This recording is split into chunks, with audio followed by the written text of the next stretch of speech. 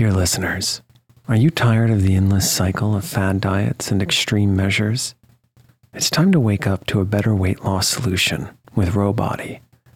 As someone who's been through the ups and downs of weight loss, I know firsthand the challenge of trying to find what will stick.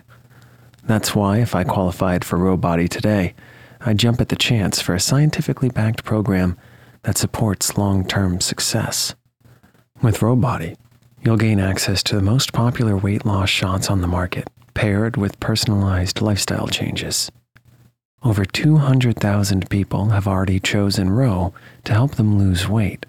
Say goodbye to the roller coaster of weight loss dreams and hello to sustainable, real results with Rowbody. Go to row.co/snoozecast. Sign up today and you'll pay just $99 for your first month and $145 a month after that. Medication costs are separate.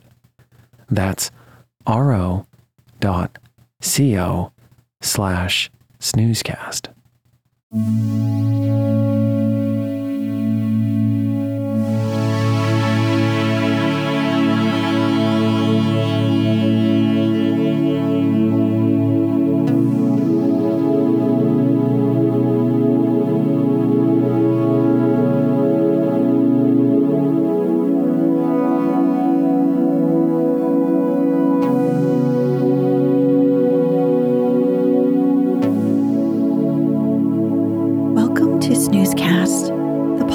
Designed to help you fall asleep. Find us on snoozecast.com and follow us on Instagram @snoozecast to find behind-the-scenes content. If you enjoy our show, please write a review on the Apple Podcasts app. Please know that we read and appreciate every single one. This episode is brought to you by Love Letters. Tonight, we'll read King Awkward and the Fairies, an adaptation by Snoozecast of Princess Minon Minette from the Pink Fairy book edited by Andrew Lang. This story was originally found in the Library of Genius and Fairies, written by Madame de Murat, a French aristocrat and writer of the late 1600s. She published many stories that she first debuted at the fashionable literary salons of her time and was considered one of the leaders of the fairy tale vogue.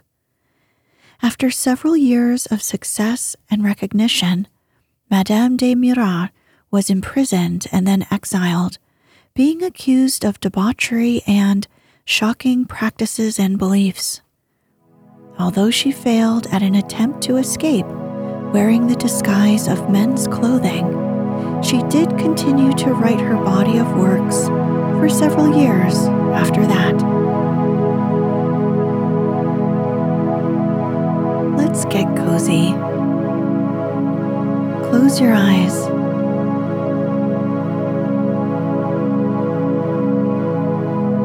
Relax your body into the softness of your bed.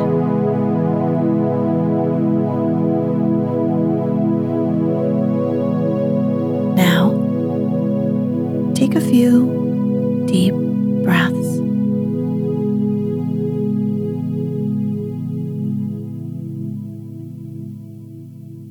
Once upon a time, there lived a young king whose name was Awkward, or in French, Souci, and he had been brought up, ever since he was a baby, by the fairy named Fickle, or in French, Girouette. Now, the Fickle Fairy had a kind heart, but she was a very trying person to live with, for she never knew her own mind for 2 minutes together. And as she was the sole ruler at court till the prince grew up, everything was always disordered and confusing. At first, she determined to follow the old custom of keeping the young king ignorant of the duties he would have to perform someday. Then, quite suddenly, she resigned the reins of government into his hands.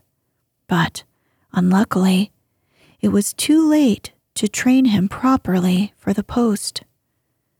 However, the fairy did not think of that, but, carried away by her new ideas, she hastily formed a council and named as prime minister the excellent politician referred to as Ditto, so called because he had never been known to contradict anybody. Young Prince Awkward had a handsome face, and at the bottom a good deal of common sense, but he had never been taught good manners and was shy, and had, besides, never learned how to use his mind.